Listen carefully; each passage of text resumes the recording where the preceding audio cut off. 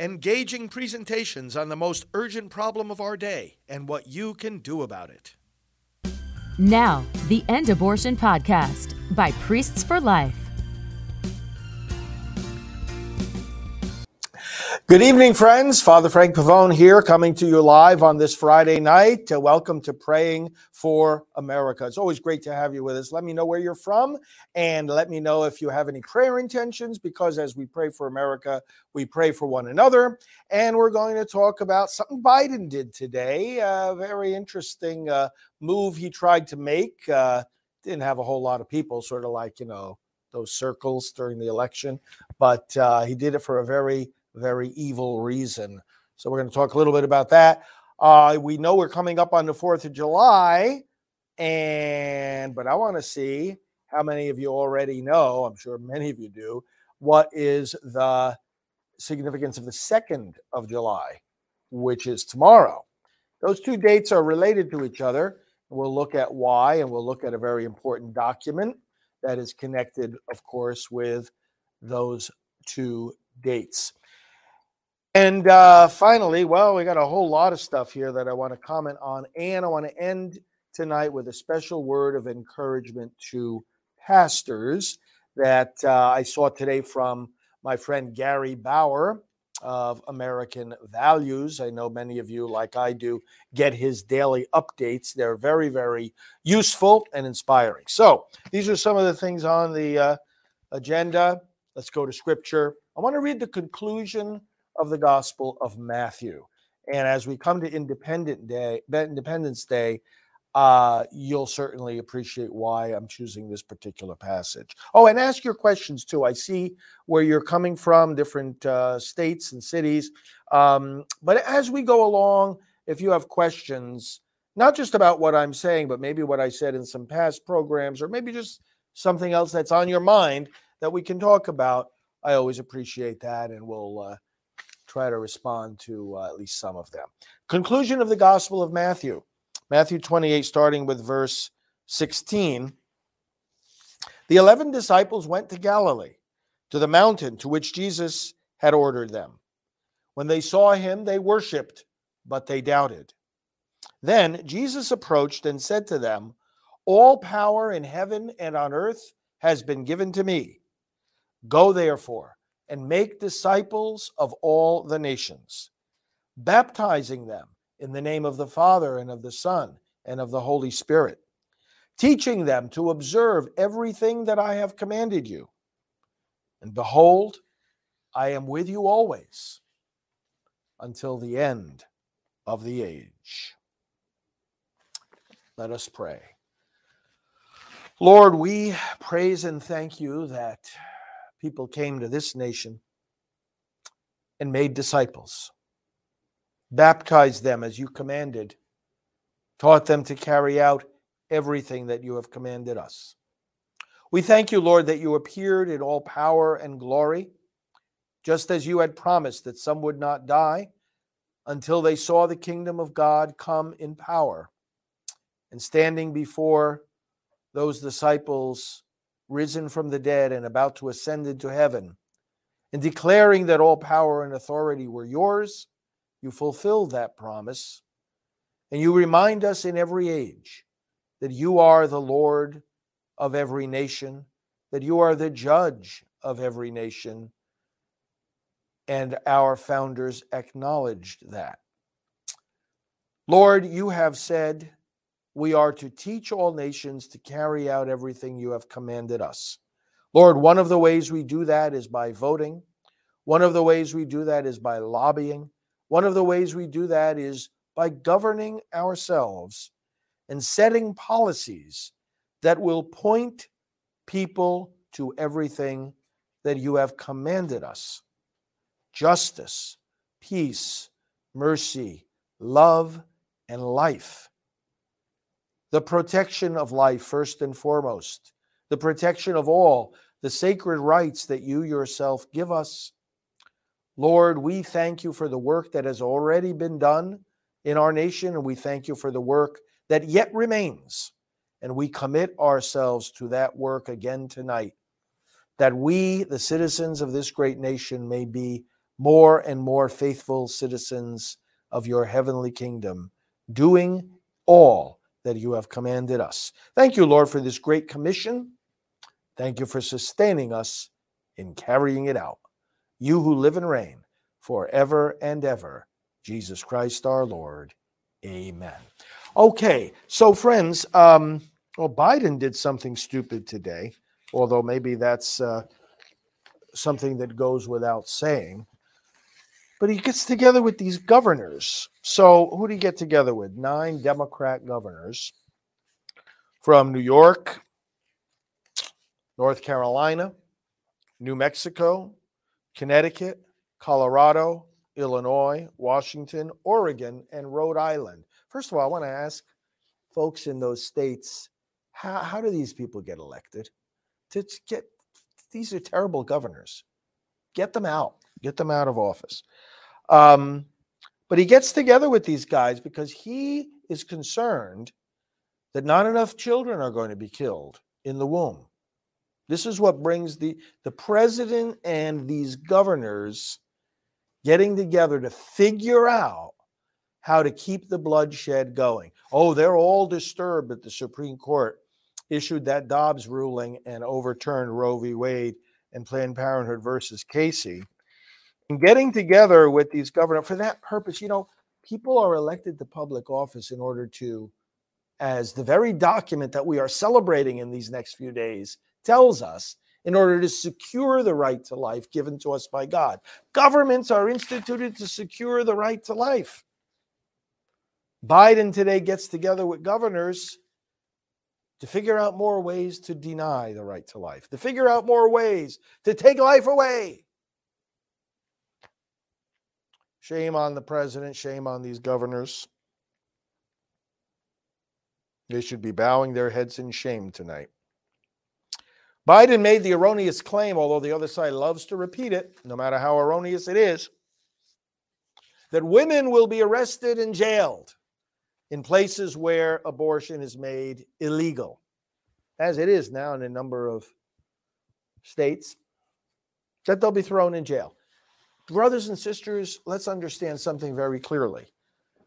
No pro-life law is going to punish the woman or throw her in jail, just like pro-life laws before Roe versus Wade did not do that. And pro-life laws that have been passed under the 5 decades of Roe v. Wade, because there were certain things that the states were able to do to regulate and even prohibit some abortions. The mothers were not the target of punishment. Now, that doesn't mean that they didn't take a human life if they had an abortion. Doesn't mean that at all. What it means is that we're living in a society that's deeply deceived about abortion and about the unborn child. We're living in a society where so many mothers are under such extreme pressure, that their freedom often is minimal. And that's the irony of the phrase freedom of choice, because most get abortions because they feel they have no freedom and no choice. And also because she's already in prison. I remember one time Clinton, these Democrat presidents, they love to make the same silly, empty argument, contrary to fact. Clinton was giving a speech in Ohio and he said, oh yeah, you pro-life people, you just want to throw women in prison.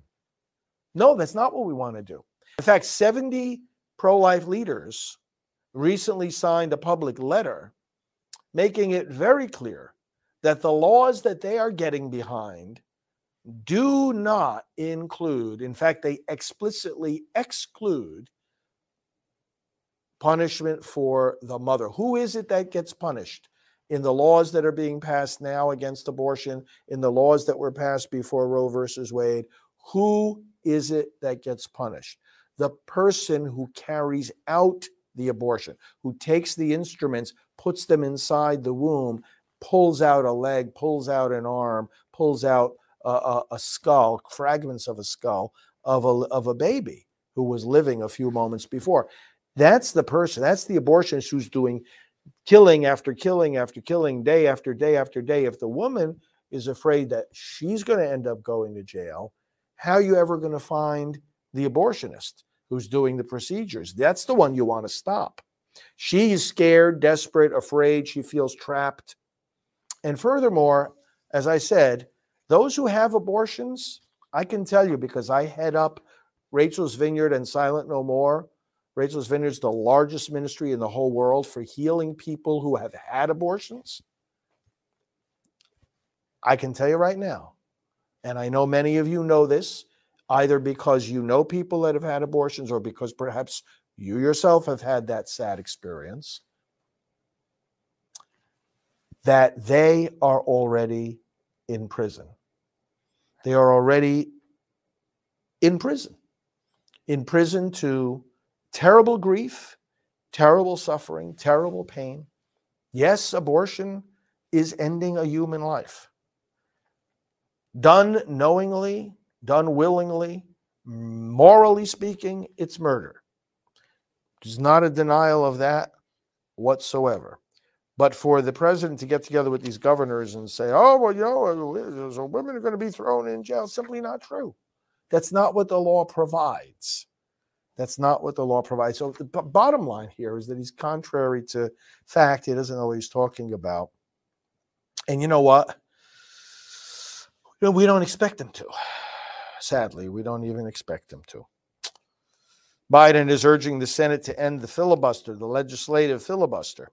He wants to carve out an exception for abortion. Yeah, well, of course, because abortion destroys everything in its path. We've known that for decades. It's called the abortion distortion.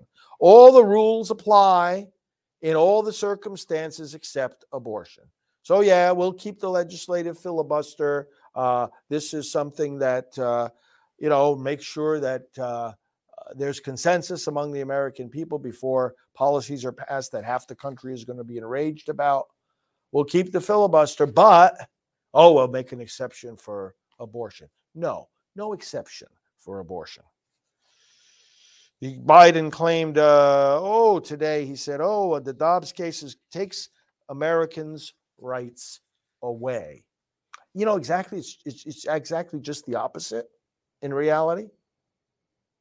The Dobbs case gives the rights back to the people to set policy on abortion. And I was saying today in an email message I sent out, and by the way, I hope you're all subscribed to get my emails. I've been sending out educational emails about this decision. We send out lots of emails about a lot of things, and you can sign up for those emails at our main website, endabortion.us. endabortion.us. And I said in an email today, it's been 1 week today since the court overruled Roe v. Wade, and I haven't stopped celebrating yet. I haven't stopped smiling yet. Why? Because for the first time since I was 13 years old, I'm living in a country where human beings can be protected for the entire span of their lives.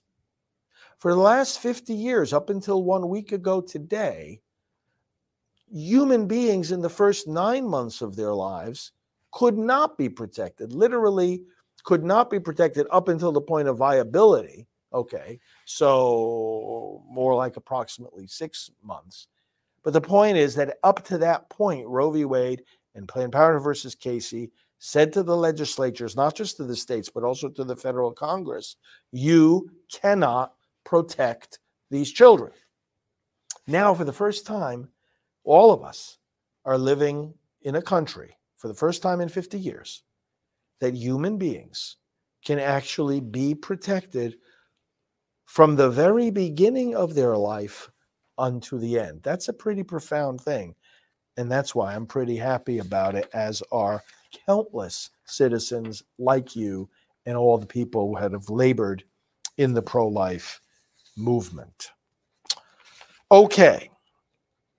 In regard to this Dobbs decision, secondly, some international reaction from some people who, honestly, I care about their opinion about as much as I care about that light bulb up there on the ceiling. But I'm going to show you what their opinions are and how silly they are. They go to Twitter, Justin Trudeau up in Canada. I couldn't care about his opinion any more than, like I say, the light bulb up there. The news coming out of the United States is horrific.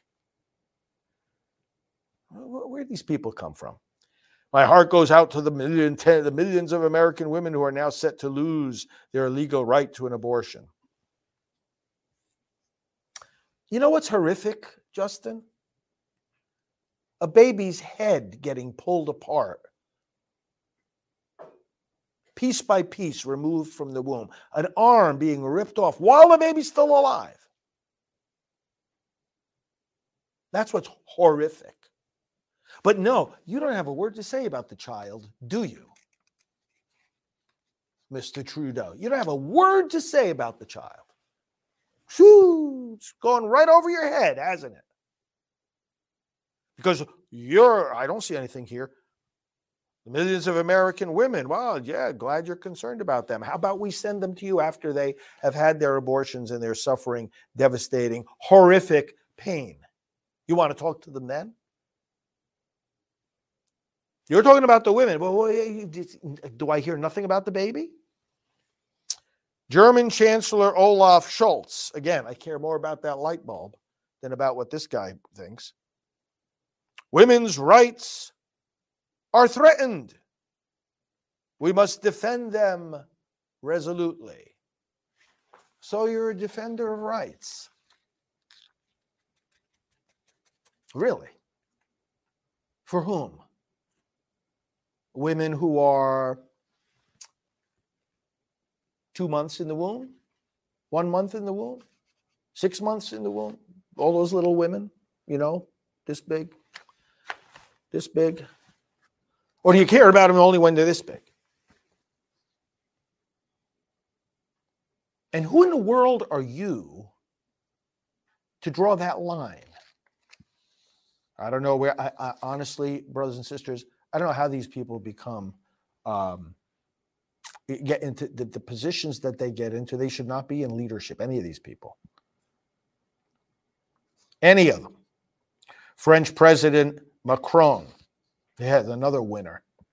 Abortion is a fundamental right for all women. Where do you get that? Where do you get that? You read it in a Cracker Jack box?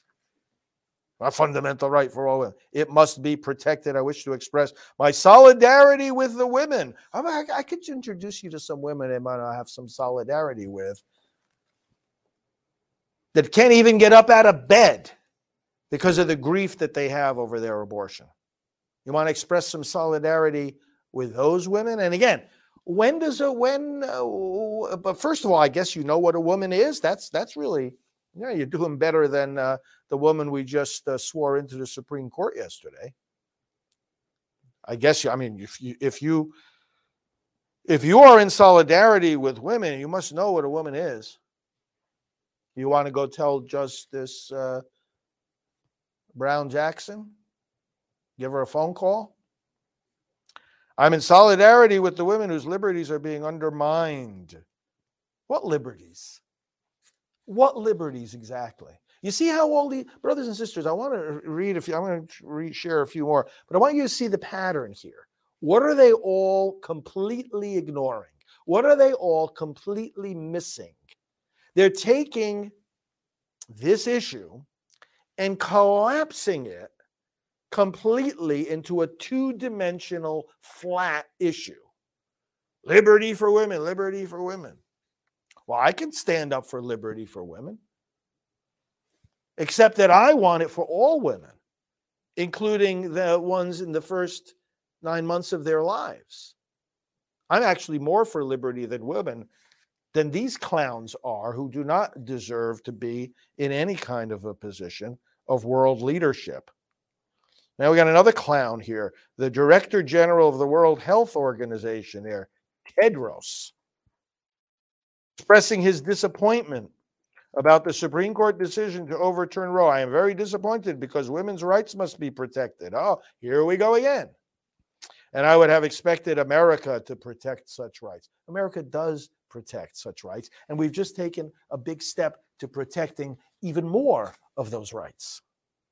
Because we don't allow our little babies to be torn apart limb from limb. If we want to protect those rights of those babies who are being torn apart, Roe v. Wade said we couldn't. So don't give me this lip service about liberty. And meanwhile, saying that you're in favor of Roe v. Wade or Roe v. Wade should stand. Don't give me lip service about liberty. You don't know what you're talking about. So all these people, I can go on, but it's just so disgusting what these clowns say. Friends, notice the pattern. The pattern is that in none of these assertions is any weight whatsoever given to the rights of the child or any acknowledgement whatsoever given to the fact that that an abortion takes a life. No acknowledgement given to this fact whatsoever. Okay. Now, let's go to, I mentioned at the outset, okay, so we're approaching the 4th of July. What's the significance of the 2nd of July? So the feasts that we're about to celebrate, this is a great national celebration of our nationhood, of our establishment as a nation, of our independence, of George III over there in Britain, independence. And we're going to stand on our own. We're going to govern ourselves. Why? Because he was a man of tyranny. So the 13 colonies got together, our founders got together, and they said, we are declaring our independence. Now, we've in grade school, we learned the reasons for this. And, many people remember, above all, taxation without representation. But, a large part of the Declaration of Independence is a litany of all the various abuses that King George III was guilty of. And by no means is it only or even primarily the taxation question. It's a violation of human rights and freedom. It's a violation of the right to govern ourselves. And most of the Declaration is a litany of these violations. He has refused his assent to laws, the most wholesome and necessary for the public good. I'm just going to skip to a few of them. He has dissolved representative houses repeatedly for opposing, with manly firmness, his invasions on the rights of the people. These were offenses against human rights and dignity. He has refused for a long time after such dissolutions to cause others to be elected. So he's interfering with elections, interfering with courts, interfering with legislatures, interfering with the self-government of the people. And then it says he has plundered our seas, ravaged our coasts, burnt our towns, and destroyed the lives of our people. In other words, who does he think he is? Earthly kings are not supposed to have this kind of authority. And they're not supposed to do this kind of evil. This is a tyrant. Our founders were objecting against tyranny. So, the date on which they declared independence, voted on a resolution of independence, was July the 2nd of 1776. But it was only 2 days later that the declaration of that independence was ratified by the Second Continental Congress. And that's why at the top of the Declaration of Independence, you have the date, July 4th, 1776. So it's the 246th birthday of our country in a couple of days. That also means, by the way, in another 4 years, we're going to have a very big celebration of the 250th anniversary of our nation. We should start getting ready for that now and thinking about ways that we want to observe that. I remember I graduated high school. In the bicentennial year, we were celebrating the 200th anniversary, 200th birthday of our country, 1976. And now we're coming up to the 250th in another 4 years. But this weekend will be, a Monday will be the 246th. And the Declaration of Independence invokes God, references God 4 times. And I thought it might be nice for us to recall where it does that. Let me read the first paragraph and a little bit of the second. When in the course of human events, it becomes necessary for one people to dissolve the political bands which have connected them with another, and to assume among the powers of the earth the separate and equal station to which the laws of nature and of nature's God entitle them, a decent respect to the opinions of mankind requires that they should declare the causes which impel them to the separation. So, in other words, that's why the Declaration of Independence is a declaration of grievances against the king exercising tyranny, as a result of which they are impelled to separate those political bands which connected them. And they're appealing to the laws of God. Nature and of nature's God say you don't plunder our seas, burn our towns, destroy our lives, take away our representatives, interfere with our courts, hinder our elections, etc., etc. You don't do that because there is a God in heaven. You're not God. He is. This is what they're saying in the Declaration. So that's the first reference to God. The second reference to God, of course, in the most well-known part of the Declaration is this. We hold these truths to be self-evident that all men are created equal, that they are endowed by their Creator with certain unalienable rights, and that among these are life, liberty, and the pursuit of happiness. That's the second reference to God. The long litany of complaints and abuses and tyrannical actions follows after that.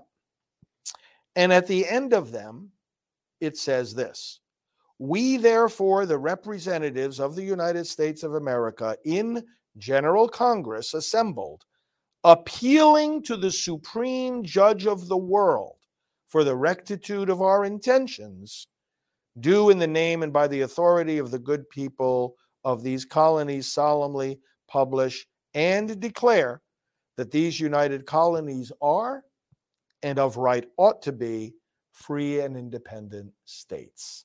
So they're taking this action with a keen awareness of their accountability to the judge of the world. They know other people will judge them as for doing the wrong thing. They know other people will judge them but for political motives or selfish motives. They appeal to the supreme judge of the world. That's the third mention of God in the Declaration. And then finally, at the conclusion of it, they say we're doing this with a firm reliance on the protection of divine providence. And with that, we mutually pledge to each other our lives, our fortunes, and our sacred honor. July the 4th, 1776. Read the Declaration again. I think that's a good action item coming from this particular episode. Read the Declaration. Read it to your children also and your grandchildren. Teach them.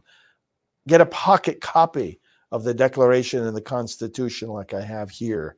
And let's honor and reverence this document. You know, the two signers of the Declaration, the only two signers, who then went on to become presidents of the United States, our second and third presidents, John Adams and Thomas Jefferson, died on the same day, exactly 50 years after the ratification of this document, July the 4th of 1826.